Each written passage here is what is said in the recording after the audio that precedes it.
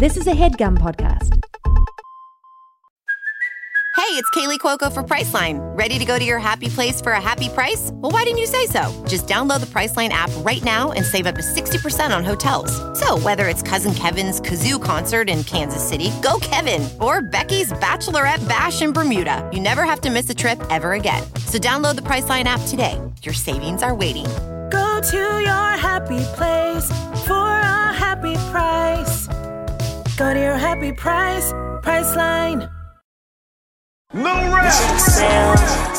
We can discuss, give me your truths, it never fails. Hey, what's going on, y'all? It's your boy, Lil Real. Right now, you're tuning into Keeping It Real with Young Wayne. That's right. We got a special guest in the building, man. This dude right here is a writer, actor, director, producer, DJ, father, husband, cousin. Okay. I really don't know if he's an uncle. Cousin is my biggest accomplishment, actually. Just being a cousin, like, you know. Everybody's cousin, especially in Chicago. But you've seen him on Southside, Sherman Showcase, Marlin. He's probably written some of the things you've seen and that you've laughed at. Emmy-nominated writer, actor, producer, showrunner, and moonlighting DJ. Diallo Riddle's in the building, y'all. Give it up for Diallo. Diallo. What up, though? What up? But I already said DJ, so it's weird that you said it. Moonlighting DJ. What is a moonlighting DJ, Wayne? No, let's ask Diallo. It's somebody who, you know, can't live off the DJ money. You know what I mean? Like, the DJ money is minuscule.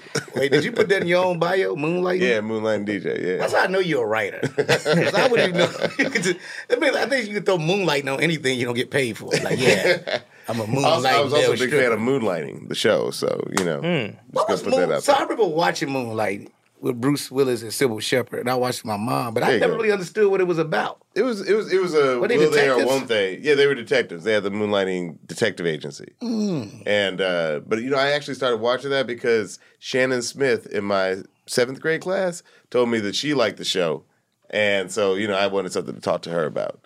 Like most of my early, you know, pop culture was because I wanted to get with some girls. So That's funny. Most of the Yeah, stuff I watched like that was because of my mama, because she watched Knots Landing,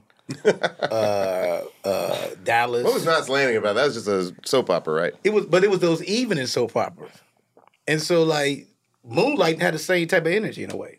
I think so, except that I feel like Moonlighting was like, it's kind of like, I grew up in Atlanta, and to me, Moonlighting looked like Los Angeles. Like, it looked like, you know, fancy cars, nice restaurants, you know what I mean? Like, so when I was watching, I was just like, oh, that's what LA looked like. It was that, and it was The Lost Boys. You know, The Lost Boys was another, you know, something that made me, because my family's from out here, so like it reminded me that I had family on the West Coast. Did you grow up out here? No, I grew up in Atlanta, but I was number 6 of 6, and the other 5 kids grew up out here. Oh, Yeah. so you are from Atlanta for real? Yeah, for real. Interesting. And so it's weird because now your family's almost split to where y'all from, like with your siblings. Yeah. I mean, like they moved to Atlanta. I mean, when they moved to Atlanta, man, like they wore jeans and not skirts. You know what I mean? Like Atlanta, you forget Atlanta didn't really change until the 90s. Like when they got there, like in the mid 70s, like because I'm way younger than my other, you know, siblings. They were like, you know, everybody still went to church. Like my family's always been a little bit like, you know, not agnostic, but like we just don't go to church a lot. So like everybody would just, you know, say y'all ain't saved. You know, like why y'all wearing jeans? The devilish riddles. Why is your name so close to Diablo? Like, you know, like I caught hell. I actually want to ask about Diallo, the origin of it. And it should be pronounced Diallo. It's a West African name. My parents just, you know, they named me Diallo Amir. And, you know, Riddle. And, you know, I just didn't want to be called Jello. So I started telling people my name was Diallo. okay. So your name is Diallo. My name is technically Diallo. Oh. Jalo sounds so it's much a Fulani cooler. name. I like It's a Fulani Jalo. name. You should go back to Jalo. Yeah, come on up, Too late. Diallo. Like It's right too now. late, man. It's You never too almost late. sound like Jello just now, so you know I just can't. Jalo. Nah, Diallo is It's real too cool. late in the actually. game, man. Yo, Jalo. And it means bold. It means bold. Okay. You look that up. Then, hey, man, you know, I appreciate that, man. Not many people know. My name means Bold Prince Riddle. Wow, Why bold. the fuck you don't want to use that? That sounds so much cooler. Like, That'd be my rap name, Bold Prince. And you used it as a Jalo. pickup line in college. Huh? Used it as a pickup line in college? Not a pickup line. Wow, you really did research. There you go. This nigga, he's researching his ass off, ain't he? Wow. That's right. We here to keep it real here. Keep No, it real. I love it. No, it was actually my campaign slogan. So when I ran for student government, my poster just said, Diallo, it's like Diablo without the B. So even then I was using comedy to try and like, get people on board with it. And yeah, I won. So you were picking up people though to join. You were picking up people. Yeah, there you go. Yeah, for real. Right, So with that, like, how did you get into comedy? Like I came through the stand-up route, right? Which I admire, man. The coffee is here. You can drop that coffee right on that table. We've been waiting on this coffee. Just blur. It's gonna just blur you out. It's gonna be a hand just walks in. Shout out. Ooh, that's hot. Okay, Thank you. oh, that's some good coffee there. Those beans came from I don't know. Seattle beans, just for you. You the first guest that has coffee delivered to him in person in front of everybody. With a little water on the cup, which I don't know if she just washed it out and then did it, but cool. Me and Bashir, we started off as sketch writers. Like we started off in sketch comedy. You know what I'm saying? And I always admired. I don't even know how stand-up comedy. What y'all do is a completely different muscle. Like I don't know how you get up in front of like 30, 40, 1,000 people and just talk. Like that's amazing to me. Like I'd much rather get out there with like a story, a joke. Wigs, costumes, right. ridiculous glasses, and do that. But what y'all do is amazing to me. That's interesting too. Real quick, where did you and Bashir meet? I mean, look, once again, I don't do any research. Just everybody knows. Any guest that comes on here, we met at Harvard. We were in a singing group called Kumbah Singers. It was a spiritual group. It was a gospel group. And Bashir was raised Muslim, and I was raised, kind of and so we But how did y'all start a gospel? So wait. No, we didn't start it. Y'all joined a gospel group. We joined a gospel But what made group. him join a gospel group? Because we both like singing. We both like to sing. What did his family think of him? I gotta ask him that. That's interesting. It's like, you did what? Yeah, I joined a gospel group. Because, Bashir, he was raised Muslim, but he doesn't necessarily pray 5 times a week, pray 5 times a day. You know what I mean? And for me, I think we were just kind of outsiders within the community. You know what I'm saying? So we realized early on we both liked The Simpsons. We both liked Pee-wee's Big Adventure. We liked The Muppets, and we just realized that we liked a lot of the same comedy stuff. Yeah, that's funny because one of my good friends, which I think The Simpsons brought together a lot of people. Mm-hmm. In high school, I met my friends because one day we just talked about a Simpsons episode. Which one? That we thought was funny. It was. You remember? It's the Dr. Sayers one. When of course, yeah. Dr. Sayers, Dr. Sayers, Dr. Sayers, Dr. Sayers. When they redid Planet of the Apes as a musical. Exactly. That's a great one. Get your hands off me, you dirty ape. He can talk. I can sing. Yeah, it's crazy. I think for us, it was the Bobo episode. It was the one where this little toy doll gets passed around and Dr. and Mr. Burns. So we were definitely in that Simpsons mode. And to this day, if you bring up the Simpsons in the writers' room, we're probably going to try and work in an homage into the episode. Yo, it's so many random funny things in the Simpsons. It's so many things you was introduced to in the Simpsons outside of just comedy. It's also was the first thing me and my dad laughed at together. Actually, was the Simpsons, which is crazy that the Simpsons Christmas episode. If people remember it, because it came from the Tracy Ullman show, but. That, Jingle Bell, Batman Smell, Robert Lee. It was like a classic. Classic. And it came on at the same time as The Cosby Show. I don't know if people remember that, but that was a hard choice. Cosby had been what brought our family together. And then at some point, we looked up and we were like, man, Cosby Show ain't that funny anymore. Cosby Show got real serious, and yet there was this other show on Fox that made us laugh. So towards the very end of the Cosby Show, when they were doing half-hour episodes, The Real Spellman, we were flipping over and watching The Simpsons. Man, The Simpsons and look, we'll stop. I could talk about The Simpsons all day. I was about to say, Simpsons. I seen one episode. Happy birthday, Lisa. Shout out Michael Jackson. That's my episode. Wow. Yeah. That didn't bring me in nobody to go. I'd actually make the case. I think seasons 4 through 8 of The Simpsons should be required viewing to anybody in comedy because, they just hit a stride. They hit a moment for 4 straight seasons that are amazing. 4 through 8. 4 through 8. Okay. The Halloween specials. It's Free House of Terror. When you think about anybody that's a writer, I tell people this all the time. My sense of humor was built. It's certain things. The Simpsons is one thing. Eddie Murphy was another. Eddie Murphy. Best SNL. And then, well, that group with Chris Farley and them too, and Adam Sandler, that was a Phil fun. Hartman. Oh, that was. Such I think a Phil great Hartman's one of my favorite, if not my favorite, non-Eddie Murphy member of the SNL cast. But I remember the first time I ever cried from laughter, and it was definitely the best of Eddie Murphy SNL, and it was specifically the Fifth Beatle sketch.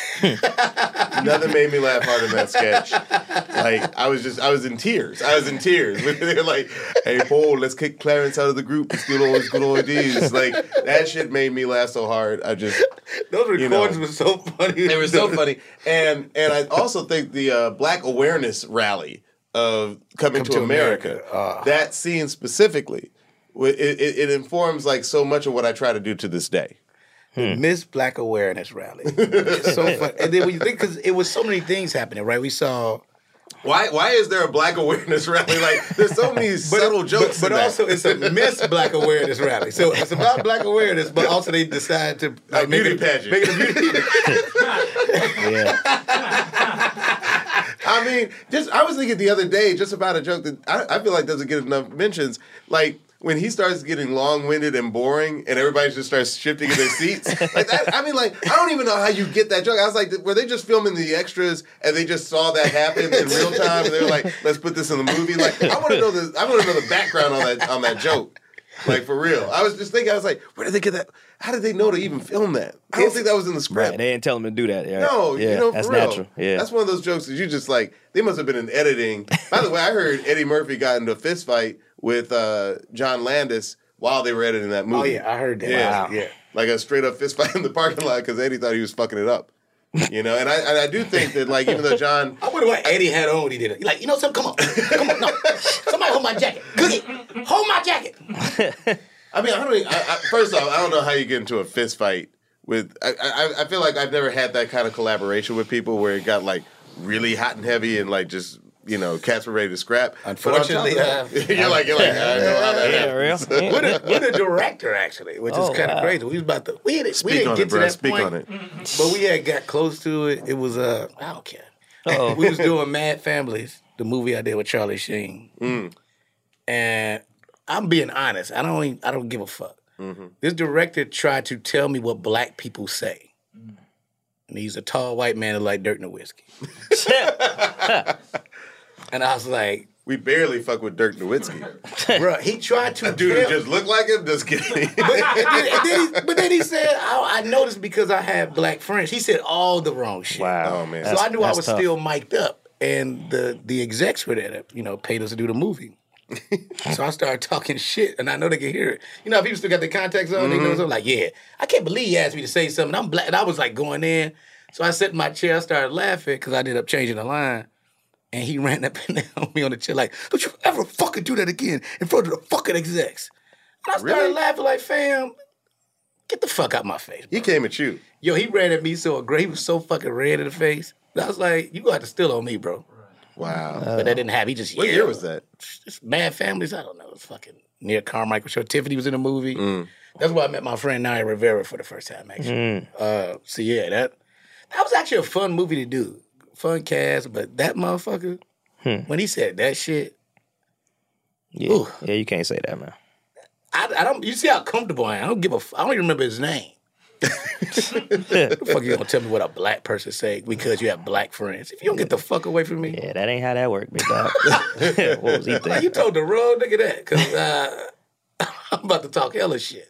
I mean, I think we've been really fortunate, Bashir and I, in terms of like working with people who we actually just want to work with. You know what I mean? Like we haven't really had to deal with any assholes. We always give a speech at the beginning of our film shoots, whether it's Sherman's or Southside, like nobody should be yelling at anybody. I don't care what the department head thinks is necessary. Like we just try to set it up where it's like a calm atmosphere. Now, there are times when people get upset with each other because that's inevitable. But, like yelling is strongly discouraged, and I think that's led to, happy collaborations. Y'all done so many, like, you and Bashir, like, your partnership is like, we don't see those often, right? When you have these, like, two-person, I mean, we see them, but I don't even know if I've seen them enough in in the African American space. To be honest with you, outside like the Lucas brothers, but they brothers. Right, I was gonna say that too. I've never thought of that before. That's actually really true. No, seriously. Like most of the times, like Warren Hutcherson and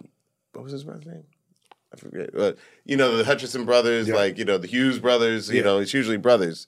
You know, me and Bashir, we just known them for about 25 years. So are y'all like real best friends, or y'all just work well together? Man, you know what's interesting about that? Let's get deep with it.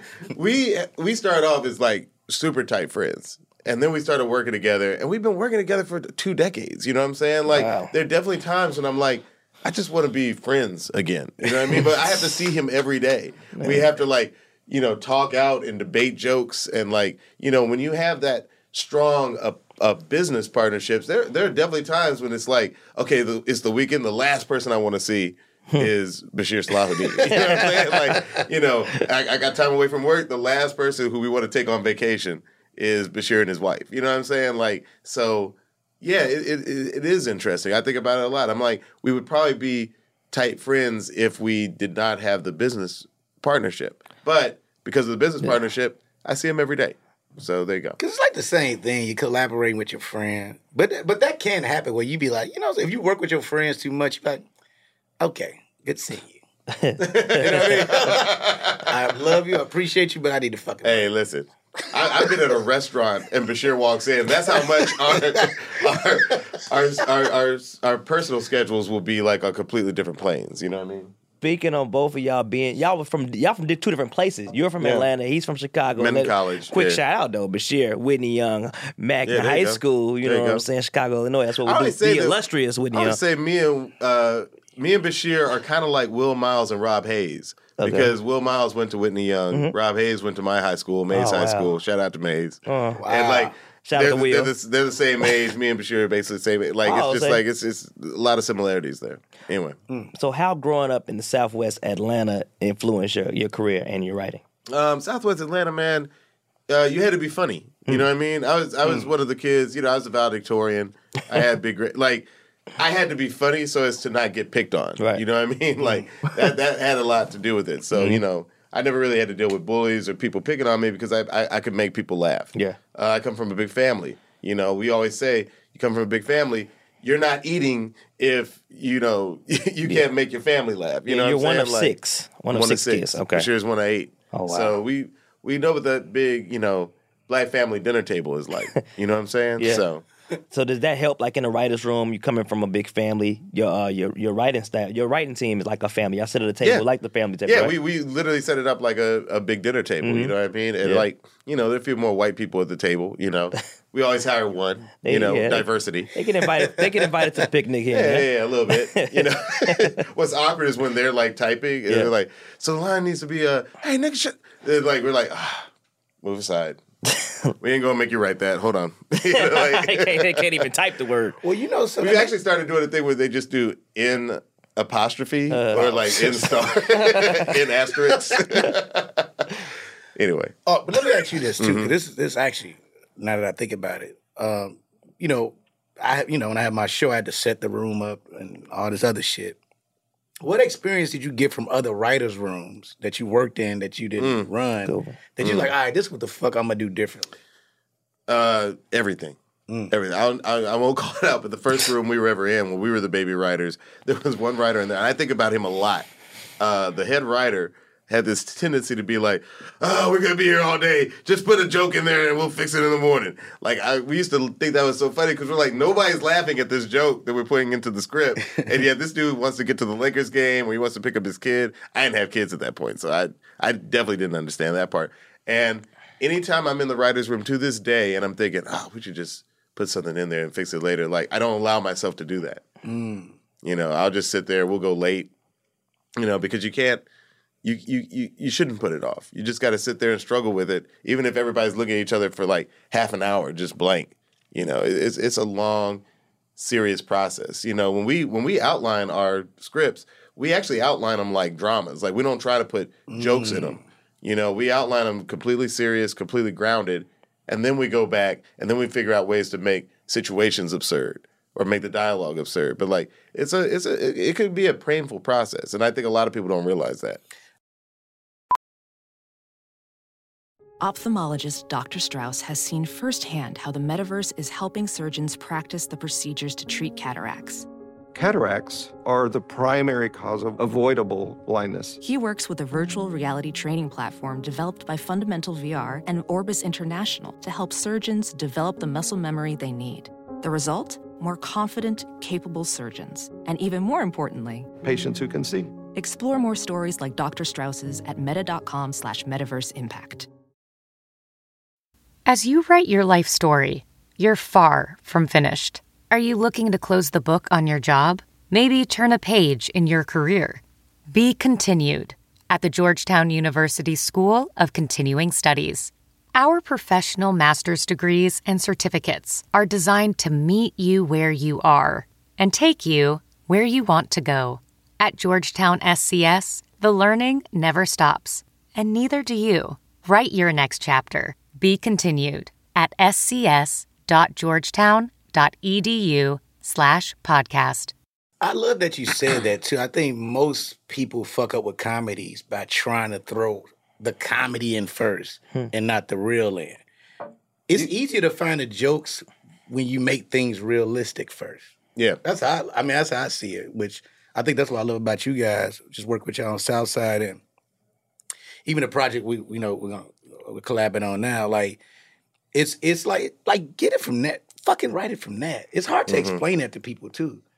Cause they like with the jokes, like fuck these jokes. What the fuck is the real part about this yet? The other thing that we really avoid is cliquishness. Like a lot of rooms will be like, oh well, these people all laugh at each other's jokes. These people laugh at, but they don't laugh at each other's jokes. We were at Fallon, which is basically the same DNA as SNL, and like SNL, from what I've heard, is very cliquish. And we were like, we're not going to do that clique shit. Like, good ideas can come from anybody in this room. Y'all all earned the chance to be here. We don't play favorites. You know what I mean? Like, so I think that there are a lot of things that we learned from rooms in the past where like there was viciousness or meanness or people just not listening to one another that we try to stay away from. And because there are two of us, two brains, like we can be very conscious of like, the room. Like it's a two-headed beast, but we can definitely watch. We can even watch out for each other. We can be like, yo, you've been hard on so-and-so lately. Back off of that. You know what I mean? Well, does that make it hard for you too? Like when you're on a series and you're just acting on it, right? You like, Right. Do you know how to separate that mind from like I know I can make something better, but I can't because that's not the fucking job. Do you know how to do that? Have you had to do that? That's interesting. I think. Well, first off, I'll say that yes, we do act on our shows, but like sometimes I'm like, I don't need to be in this episode. You know what I mean? Like that's like a big thing. There are definitely times when I'm like, I don't need to be in this episode, but like I really want to write the funniest episode I can, or like even the episode that we directed that you were in. Thank you so much. We won that NAACP award. There you Congratulations on that. So how do you win an NAACP award? I don't know. For you direct the episode, and like and I ain't get nominated for best guest star. That's a great question. We need Ain't answers. that fucking crazy? That's crazy. I don't know, man. I don't know how these awards work. NAACP, man. It's supposed to be about us. First off, your name is antiquated. That's hilarious. There doesn't need to be any colored people mentioned. That's your name is not advancing us. Look at yourself. You know what? I won the award. I can talk freely now. Because if I had lost, I would have gone in. But what's funny? They never say the name out loud like they used to. No. Nobody would have said colored people. No. I mean, that name originated with W.B. Du Bois like 100-something years ago, so, W.B. Du Bois like, hey, man, y'all still doing it? I mean, it looked like kind of progressives then. You can put another letter in there. Color people. Dang. That is crazy. But no, man, I mean, like, there is a discussion sometimes of like, if you're going to be in this episode, you won't direct it, or, if you... every day is something different. One of the things I loved about being on Marlon was I was not a writer on it. You know what I mean? I just got to show up, have fun. You've been on a multicam. That to me, that is the greatest job in Hollywood. You know, I loved it. I loved it. It is unless you're in charge of everything, right? Mm-hmm. So when I did Carmichael's show, yeah, it was easy. I was like, have fun, read the script, get my check, and go home. When I had to do Riddle, it was like, oh, that's when and it's funny. I brought the writers' room to you. I realized how much, you kind of don't have a life for that season, especially if you do everything, not just take the credit, you actually involved in everything. Yeah. And so it's like, oh shit, this is really. I think for me, it was after I was done, where I was able to really think about, like, damn, that was tough. I didn't realize how much I had to fucking commit to everything because they ask you every little thing. Mm-hmm. Like, is these tablecloths good? Should they eat this? And you know what's interesting about that is that, like, that sounds like a great problem to have, but there's sometimes where you just don't actually care what the napkins look like. I mean, like, that's what I find interesting. Like, it's like. I feel like it's a certain personality, like the kind of people who do care about every single minor detail. And I've met people like that. But there are definitely times when I'm like, man, we put that in the script. And now I have people coming to me like, well, you guys said there was a camouflage netting on the wall. I'm like, yeah, we said that, but it wasn't that important to us.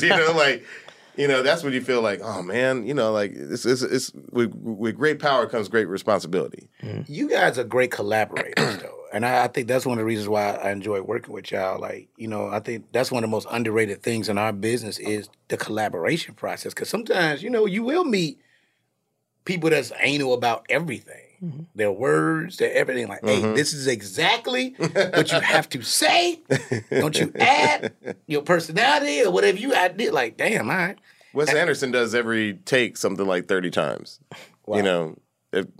30 takes, because he wants the actors to say it exactly the way he sees it in his brain, We don't work like that, obviously. We do Southside. I would say most scenes of Southside, we do 4 takes, Yeah.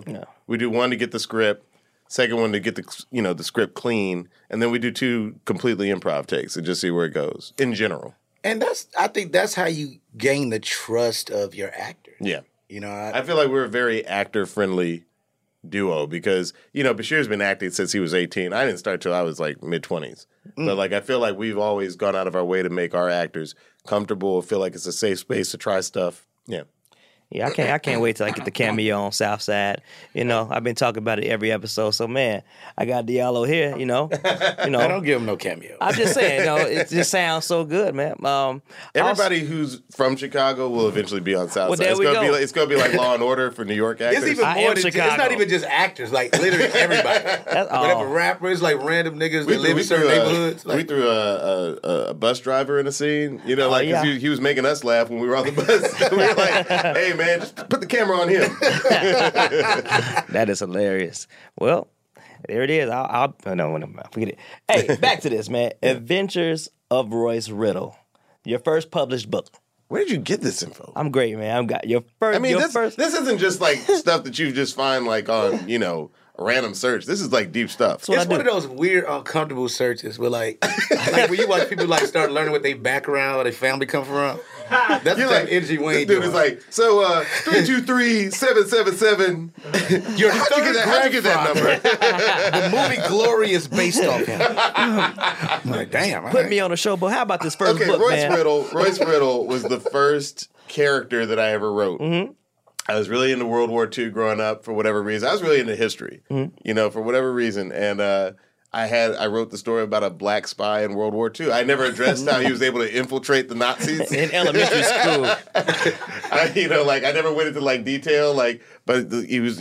I like James Bond, and I was Royce Riddle. That was my first character. I wrote it in 3rd grade. It was about a 50 typed out pages. And turned it into my teacher, and they bound it and put it in the school library. So as far as I was concerned, I was published. So you were. Wait. Why wouldn't you do? Like you should do that. Like that should. You should still because when you think have it somewhere. Somewhere I have that book still bound. Just start it from there. Like Star Wars, when you think about it, started. It didn't. It started where it started. Mm-hmm. We didn't get all the backstory till much later, right? It started exactly where it started. Like, it's okay you can start anything. I don't know. Have we ever seen a James Bond backstory? We need that. We need that. Not really. It just kept going forward, right? What movie was that? Spectre or the one where he went to the castle? They actually tried to give some backstory, and I was like, I don't really need the backstory. Not no more. It's like 15. It's like too much stuff. You gotta have 15 James Bonds by now. I was like, okay, who cares? What's interesting is like now my kids are like older than third grade. I can't see them writing a book. I feel like I'm failing as a father. Like I can't see my kids writing a 50-page book. Like I'm like, what made me write that book? You did write. That's kind of insane to do as a kid. I read a book called Peter and the Magic Sword, and it was 10 pages. What? 10 pages? Peter and the Magic Sword? How old Peter were and the you? Magic Sword. I was in 4th grade. Okay. And I actually went far in a contest because it was like a state contest and city contest. What was it about? Peter and the Magic Sword. I mean, this you know, it's it's a good title because it tells me a lot. But my dad drew the illustrations to it. And that's great. It That's was dope. basically, what's the dude, the Excalibur guy? King Arthur. It was just a black version. Like my daddy drew a young man with bell bottoms on and a shirt. So it kind of look And like this. he took a sword out the rock. His name was Peter. Name was Peter. Peter. Peter the Magic Sword. That's really, I mean, it could have been a lot of plagiarism problems with what I did. But I didn't even say this. we made it all in the hood. My That's all it very was. first book in kindergarten was called The True Book of Dinosaurs. And I remember it because I underlined the word true. Like somehow I got in my head like the other books were full of lies, but this was The True Book of Dinosaurs.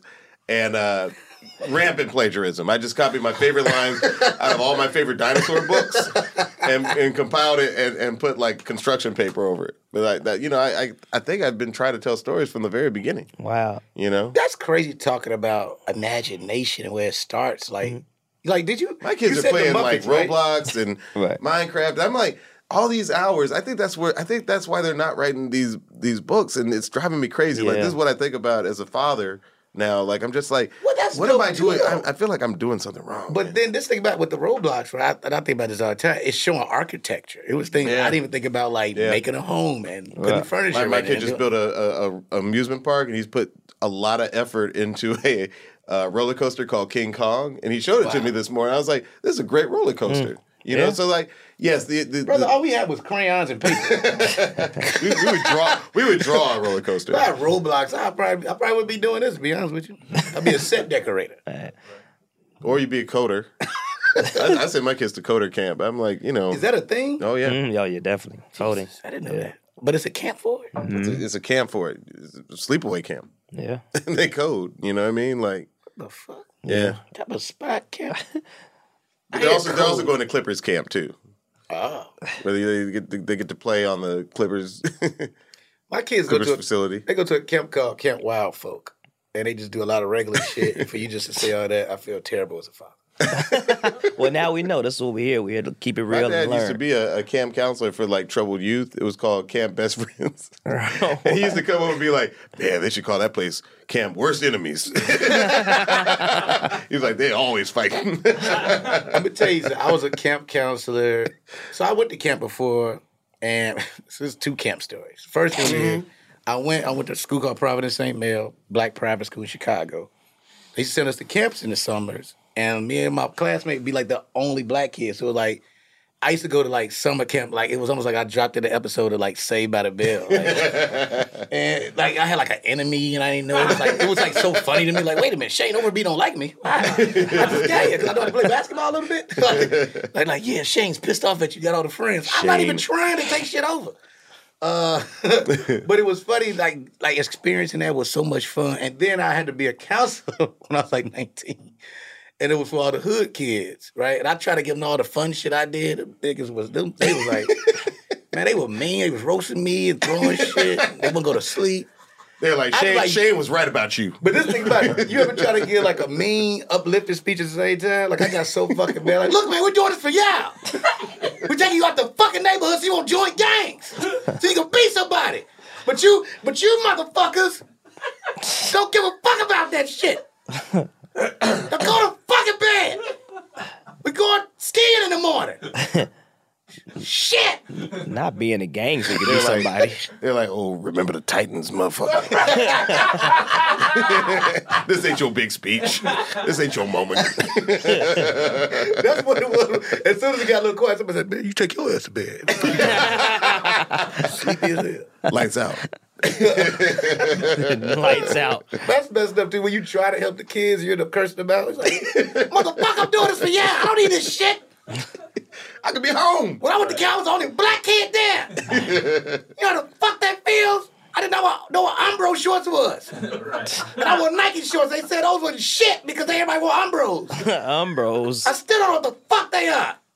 Our parents had to march so you could even come to this camp. People caught bricks so you could be here. You know how many white people ass had to kick to raise money for this shit? Just to get on this fucking yellow bus that's hot as fuck? Minimum wage, too, right?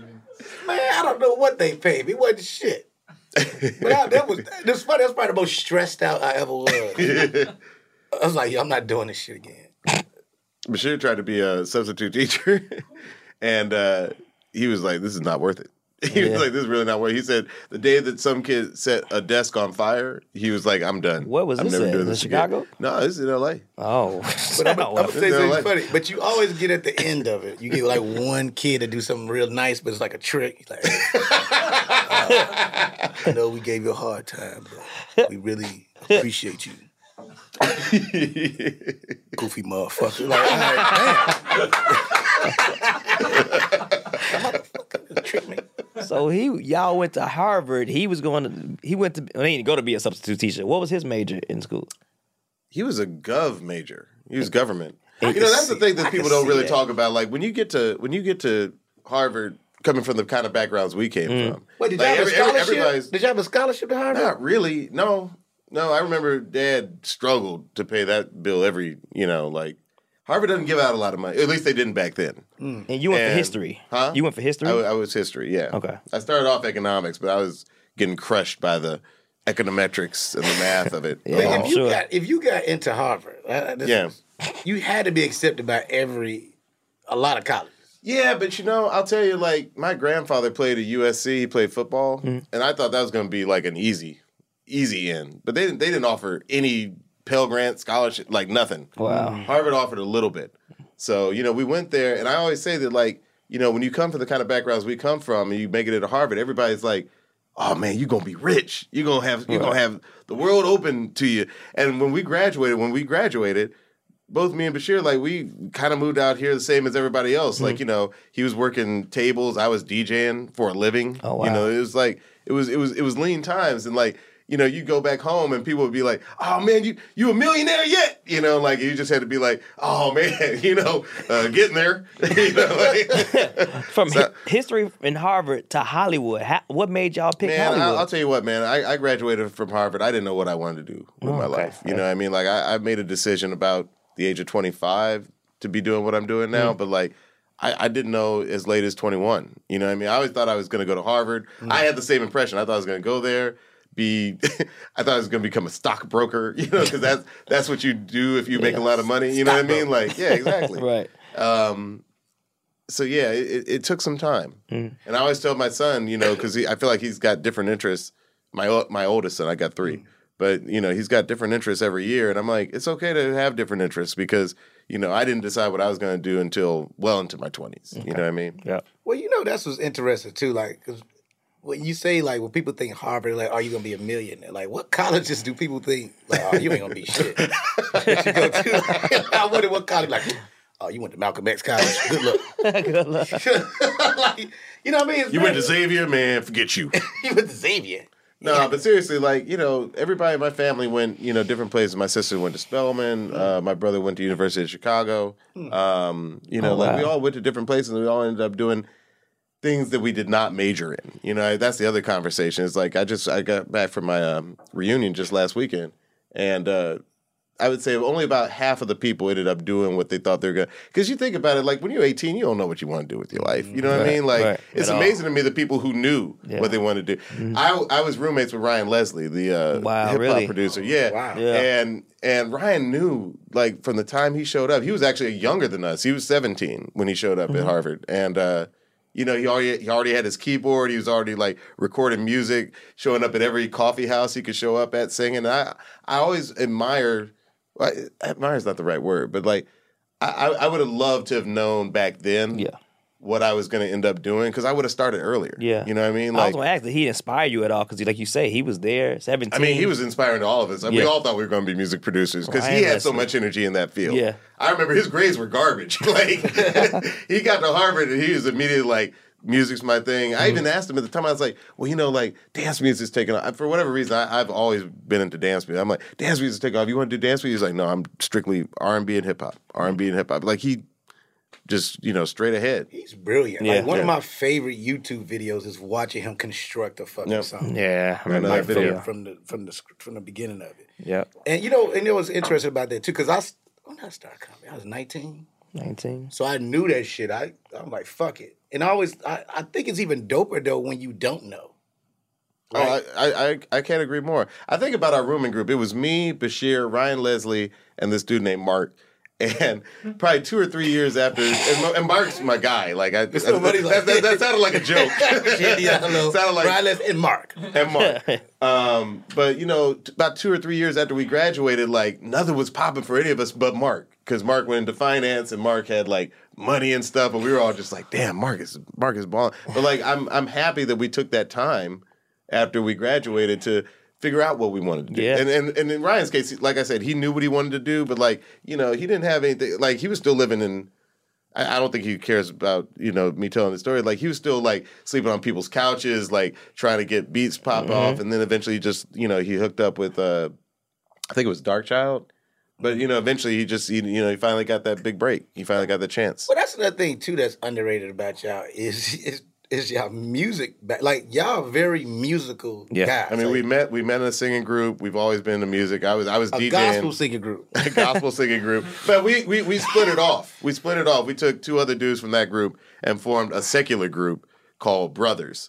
And Brothers, we would sing like Shy and Jodeci. Wait, so y'all went from singing gospel. And it's like, yo, fuck this. And then to singing If I Ever Fall in Love. Hey, hold on. Now I'm coming up. Here we go. And if I... That's hilarious.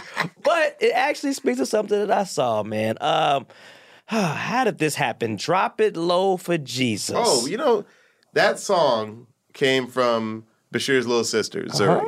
Apparently, she had been singing that song to make her grandmother laugh for a long time. And so the first day in the Sherman Showcase room, she was like, I have a song idea called Drop It Low for Jesus. And Sherman Showcase actually comes from our time at Fallon, because me and Bashir would always sit down and hang out with Quest, like, during show tapings. And we would just laugh about, like, yo, do you think there was, like, it'd be random conversations, like, do you think that Rihanna's getting any song, do you think the Sierra is getting any songs that weren't shopped to Rihanna first? You know what I mean? Like, we would just be talking about, like, music, like, old music, new music. And we were like, oh, so let's do a show where all those funny conversations we have about music end up being the show.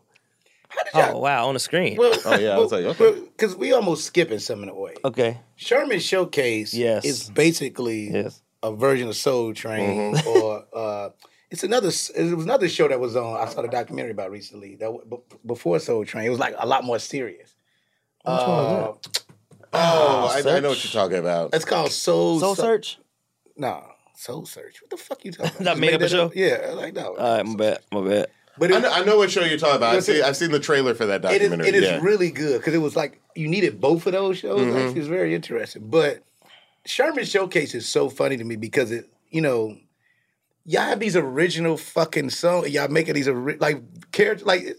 The Vic Mensa Prince version, whatever version of that was so fucking funny to me. Yeah, I mean, like Fonte Coleman from the group Little Brother hit me up, and he was like, "Yo, y'all should have Vic Mensa come on and do Prince, because he has an amazing Prince impression." So we hit up Vic, didn't know him from anybody, and Vic was completely down. I mean, like, again, I feel like that show, even more than just being Soul Train, it's our opportunity to do everything. No, it's everything. we do like Indiana Jones shit. I did the sketch, the New Jack City sketch. Yeah, that was great. With your boy Mario Van Peebles. Mario Van Peebles is such a like. We were supposed to have Judd Nelson in the scene too, but he pulled out at the last second. But it's all I'm going to say. Mario Van Peebles, we rehearsed in his car. Like, he wanted to go the line. And I was like, okay. You know what I mean? I was in the trailer. He was like, yeah, you want to go the line in my car? And I was like, sure. And when I wanted to come, cool dude. But he was listening to like some political show on the radio that people don't. I don't know what. So before we started the live, like, yeah, let me finish this up. Who you voting for? I'm like what? But then we started. That's a true story. But shout out to Mario, baby. I thought that was cool and humbling. Like, I'm like, you want to run lines, man? Mario's a cool dude. He's definitely down to play. We always call through the people who are just down to come through. You know what I mean? Yeah. So Quincy Jones was down, Common was down, Haddish, everybody who's come through that show. We really appreciate, because we don't have a lot of money, as you know. That show is not, ain't got no that show ain't money. making anybody rich. Nah. But it's definitely a show that we enjoy doing because we can do anything on it. Yeah. If we're like, oh, let's do our version of Aliens, we can do that. Yeah. We can slip that into the show. I love the fact, even when I do stuff like that, and I'm a fan of the show at the same time, because I'm like that with Southside, right? Even though I've done it, I enjoy watching the season 2 premiere episode is one of my favorite premiere episodes ever. That's the Omaha Steaks. Omaha Steaks, but it's more or less about the kidnapping shit. Yeah. That shit was so intense and so fucking funny. It did, because I didn't know where the fuck that was going. I was like, yo, I watched the episode maybe like 5 times straight. Again, we spent a lot of time on just the plot, just to make the plot interesting. And then we go back and try and make it funny. So that means a lot. I appreciate the fact that, Welding instructor Alex DeClaire knows firsthand how VR training platforms like ForgeFX can help meet the demand for skilled workers. Anywhere you go look, there's going to be a shortage of welders. VR training can help welding students learn the skills they need to begin and advance in their career. The beauty of virtual reality is it simulates that exact muscle memory that they need. Explore more stories like Alex's at meta.com/metaverseimpact. And I feel like with Southside, like people are starting to discover it. Like when we were on Comedy Central, I feel like nobody knew about it. Right. You know what I mean? Like I popped up on Insecure for like 5 minutes and got way more, texts and messages from people than a whole season of Southside. But then when we went to HBO Max during the pandemic, everybody, it felt like we hit a different. So I'm excited to go back to Chicago this summer and shoot the new season. Me too. I feel like the city understands what. Wayne We gonna make it happen, Wayne. We gonna make it happen. I don't know if Wayne can act. He was good in the McDonald's commercial. Yeah, appreciate that. I feel like, but then you play a host. Okay, but You play what you do. But I did go to Second City Improv. But shout out to my man Chris Red. He was the hardest working person there. I got my jib. That nigga on SNL. He okay. You on my fucking podcast with me. I decided to go host. I saw a lucrative business hosting. We gotta I'm with you. we gotta get Wayne on the show. We'll figure it out. Because this thing about it also too, like, and I gotta ask this too. There are a lot of people. I feel like we have not gotten on the South Side yet. But y'all I'm do trying it, to though. I'm trying to figure out a way to get them on the show. But they'll do it. Like when Chance hit me up, I was shooting my episode, and Chance was like, "Yo, I love the show." And I told them, like, "Yo, Chance, love the show. You want to be on the show?" They figured that shit the fuck out fast as hell, and gave him a good part. and it was it's such a funny episode. Gave him a good part. And he And by the way, not the part that we pitched to him. We pitched him a totally different part, and he was like, "Yeah, that's cool. I really want to play this hating ass nigga." You sound just like him, yeah. Shout out Chance the rapper, I was like, man. all right, cool. And I remember the day that we shot, he was like dreadfully sick. Like it was just like, oh, well, you know what? We actually had Bashir's brother, Issues, one of our directors. We had him actually run the scene because we were getting ready to shoot, and then we got a call. Oh, Chance is like a couple of blocks away. So we were like, all right, Ish, get out that outfit, get out that costume. But yeah, no, he came through. He came through. He called me. We're bringing him back for season 3. Bring you back for season 3 if we can make the schedule work. I'm coming. Hopefully I can. I'd like. That sounds like a no. I'm coming. Hopefully I can. Hopefully I can. I was make just it thinking work. about that the other day. Like, all right, because I've been asking, like, what's the dates? Because No, we know you busy, man. Shoobity dobo. Shibbity dobo.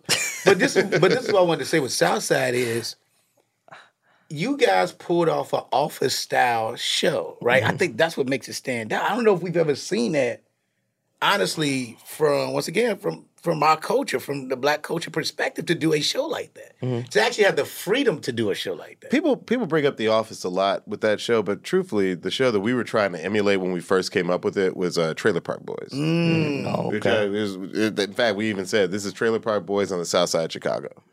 And it meets everything though, because it's that.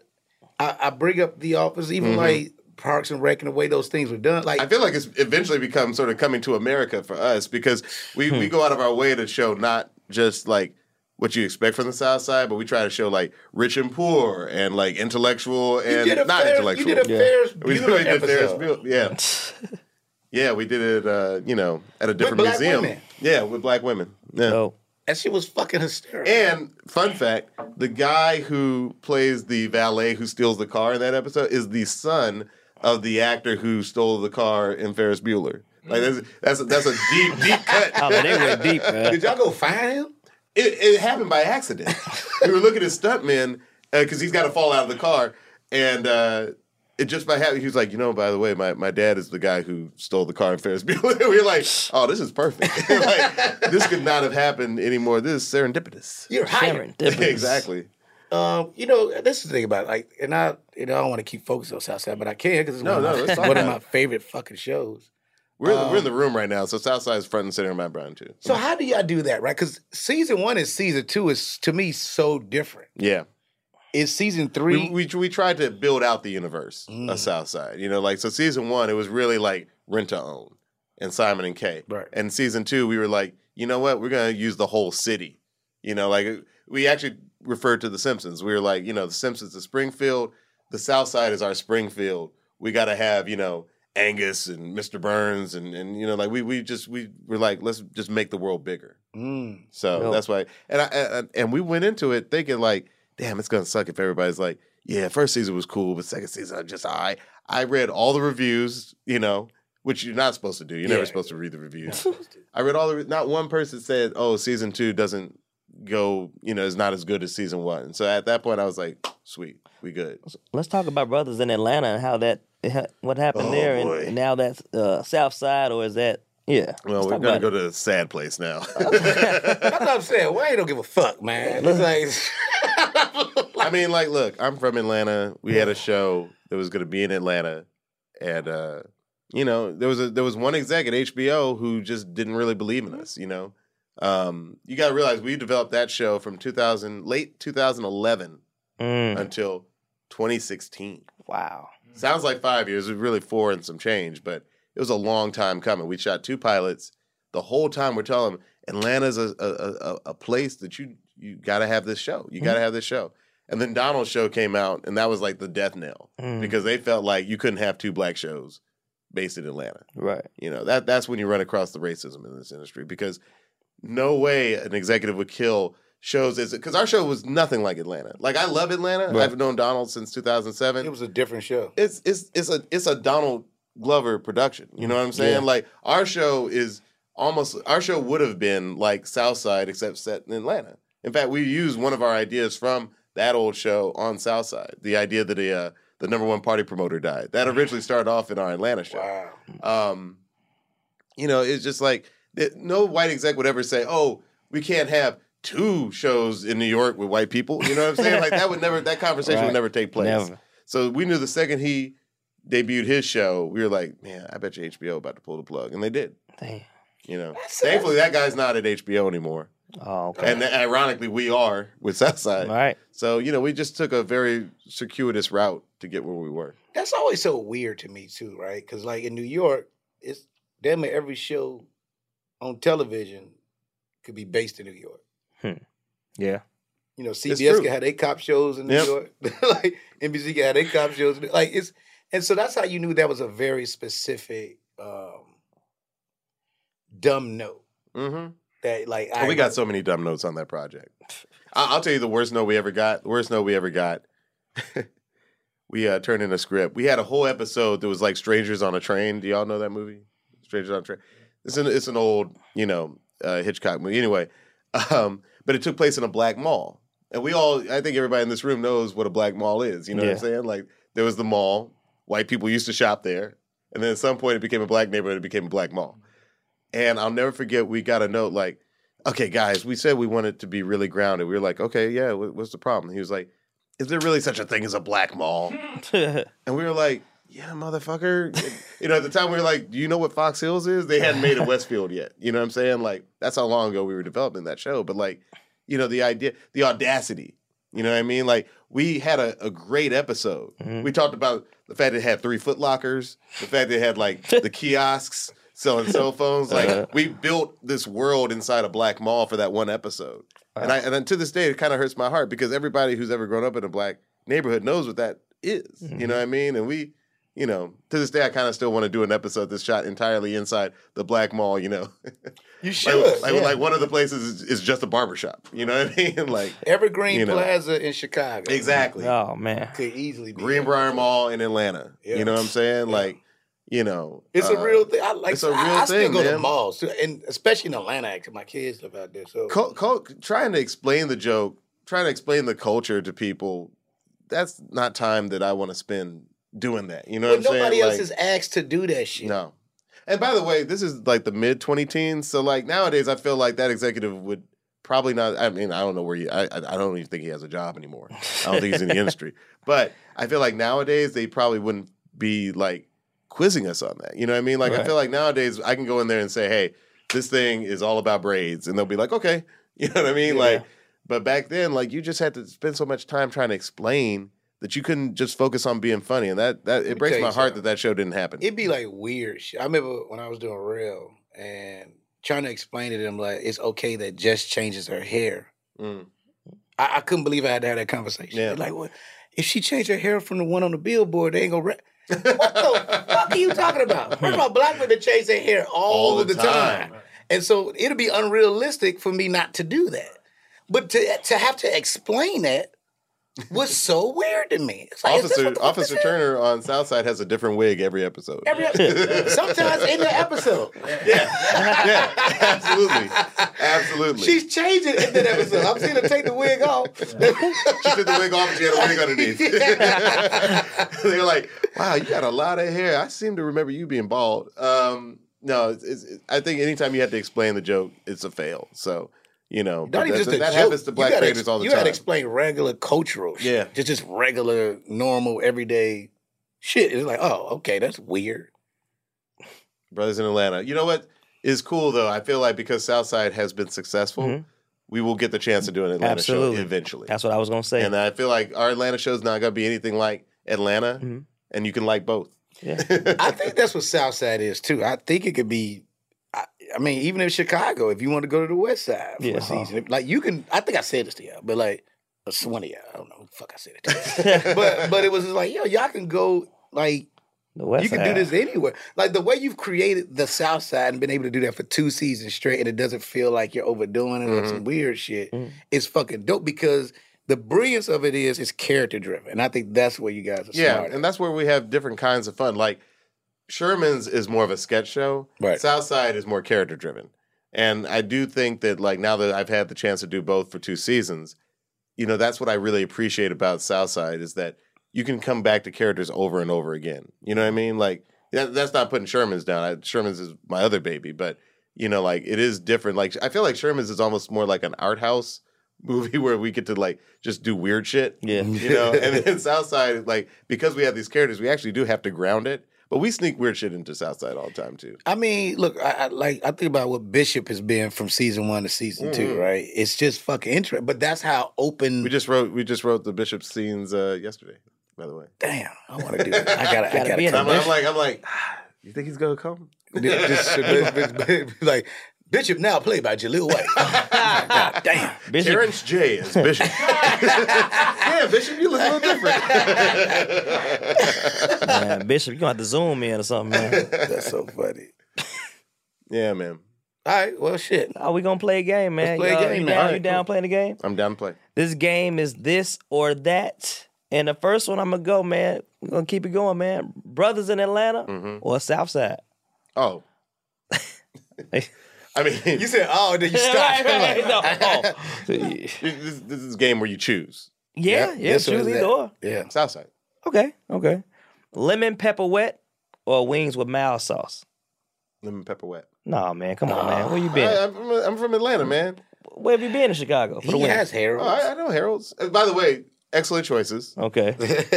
But the lemon pepper wings at Magic City are amazing. I definitely. And I definitely know people who will do a run to Magic City just for the wings. I actually had. Or at least that's what they say. I did a gig there in December, and I definitely had the lemon pepper wings delivered to me. I did too recently. Yeah. Way too much fun. Yeah. I didn't go to the club though. I had them delivered to my job. No, I was in there. Okay, you was in the club. I was doing way too much. Okay. I think how you've been tipping so much. I was like, I gotta leave here. I just gave the stripper the whole money. Like, I don't want to throw it on you. Just here you go. She's like, what? You don't want to throw it on me? Nope. Here you go. I just want to leave. I hate it when you throw the money, but it kind of sticks together, so it doesn't look like you threw that much. You're like, damn, I didn't even get the thrill. Everybody back here thinking I'm cheap. Man. I threw 100, I swear. He throwing his thick ass ones. Yo, I'm gonna tell a story. I did that at V Live in Houston. And I threw it up like I thought it was gonna spread, like my boys spread, and it just hit, boom, and it came down, boom, and I just walked off. It's on video too. Now, who you throwing purses? You had a money purse. I was so embarrassed, man, but it happened. I noticed to the strip clubs, please, just wrinkle the ones a little bit, so that, we want that shit to fall different. That's why you gotta get the ones they collected in net. Like, give me some of that net money. I don't want this fresh one in that little money machine. I got a couple more, man. A day at Lake Lanier or Navy Pier? I'm gonna say Navy Pier. Okay. Even though my sister used to love going to Lake Lanier is just kind of boring to me. And Navy Pier is not. That is right. Navy Pier be lit. Yeah. You gonna see at least 4 all-white parties boarding boats. On the boats just rolling around in circles. Yeah. So how many all-white parties going on today? I'm noticing a trend here. This is all Atlanta versus Chicago. Yeah, you see it. So this next one is tough, man. Okay. Andre 3000. I knew this was. I was there's Outkast or what? Or Kanye West. Oh, Andre, hands down. I mean, I went to school with a goody mom. Okay. Oh. Yeah. Okay. In fact, here's a funny story about being valedictorian. So I'm valedictorian. I go to a good college. I come out. I'm a PA on the Paramount lot. I'm literally carrying coffees one day across the lot, and a golf cart pulls up, and it's the goody mom because they were doing like a cameo on somebody's show. And CeeLo was like, "Hey man, it's Diallo Riddle. This nigga was the valedictorian." Wow. I was standing there with coffees like, I love y'all. I'm so happy for y'all's success. Let me go get these coffees over here before they get cold.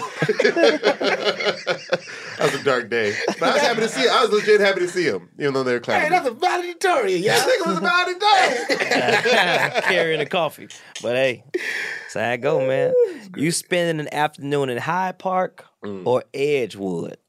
Hyde Park. Easy. Why am I in Edgewood? Nigga, Edgewood is like The Wire. It really is. That one was not hard. You're like, should I a day on the bluff? I want to be on the bluff. No. I love Atlanta. I'm not going to be on the bluff. Edgewood is it's you know what's funny? I'm old enough to remember Techwood. Yeah, I mean, these are places that are long gone, but that place is... Edgewood is still there. Because it's a Harem's Chicken over there I like to go to. Okay. And it's like you go park... Like, it's so many people helping you park. It's almost like they climbing on a car. Yeah. It's shit's scary as That used to happen in clubs in Chicago. Is that a good Harold's? Because not every Harold's is built the same. Oh, that's a good Harold's, actually. That's a good Harold's. I go to that one a lot. Right. Yeah. Last one, man. Dominique Wilkins or Michael Jordan? He's torn. Number 21. Wow. Real space. No, two things. Dominique is one of my favorite players of all time, actually. He actually really is. Because, when you a dark-skinned kid, Dominique Wilkins, Mookie Blaylock, it was just dark brothers. Tyrone Hill. I did not mention Tyrone Hill. I said Mookie Blaylock and Dominique and Mike.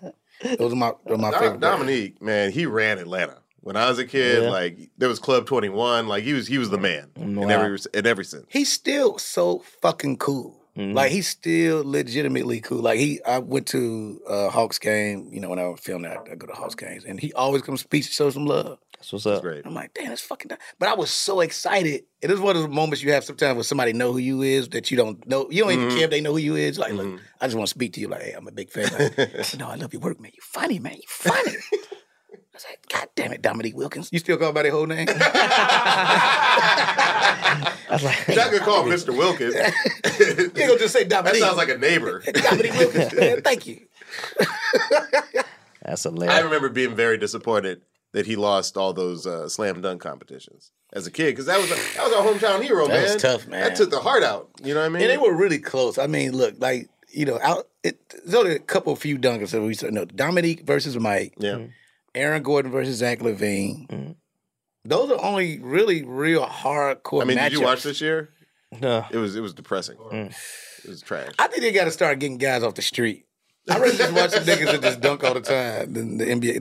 That really need the money. Yeah, right. Like, they be like, motherfucker, what? There are actual stakes involved. They gonna do some shit that's gonna hurt themselves. Them Instagram dunkers going crazy right now. For real. You like, we gonna give you $1 million. Go get your cousin Larry the big ass calves. All right, well, look, man, this was fucking fun, man. Thank you, man. Yeah. Thank you for having me. Thank you for doing our podcast. It actually turned out a little more serious than I expected, but I think sometimes it's okay to go a little deep, have some real conversation. We surprise people with that. This is we really dive into some deep ass episodes of this podcast. I appreciate that. This might be the funniest one. No, this is definitely the funniest one. That's what we do. We keep it real. We Man. keep it real. Like, either it's gonna be hilarious or very truthful. Or both. When I go to my podcast, I'm like, I want truthfulness. I want poignancy and truthfulness. Yes, sir. Well, look, thank I you had for a keeping great it time. real. Thank you so for much. coming, man. All right, that was another great episode of Keeping It Real with Young Wayne. Hey, Diallo, you was amazing. You were here, and we'd love to have you back someday if I do 40 more episodes. See you on the South Side, Diallo. See you on the South Side. I'll be out there all summer. My dog.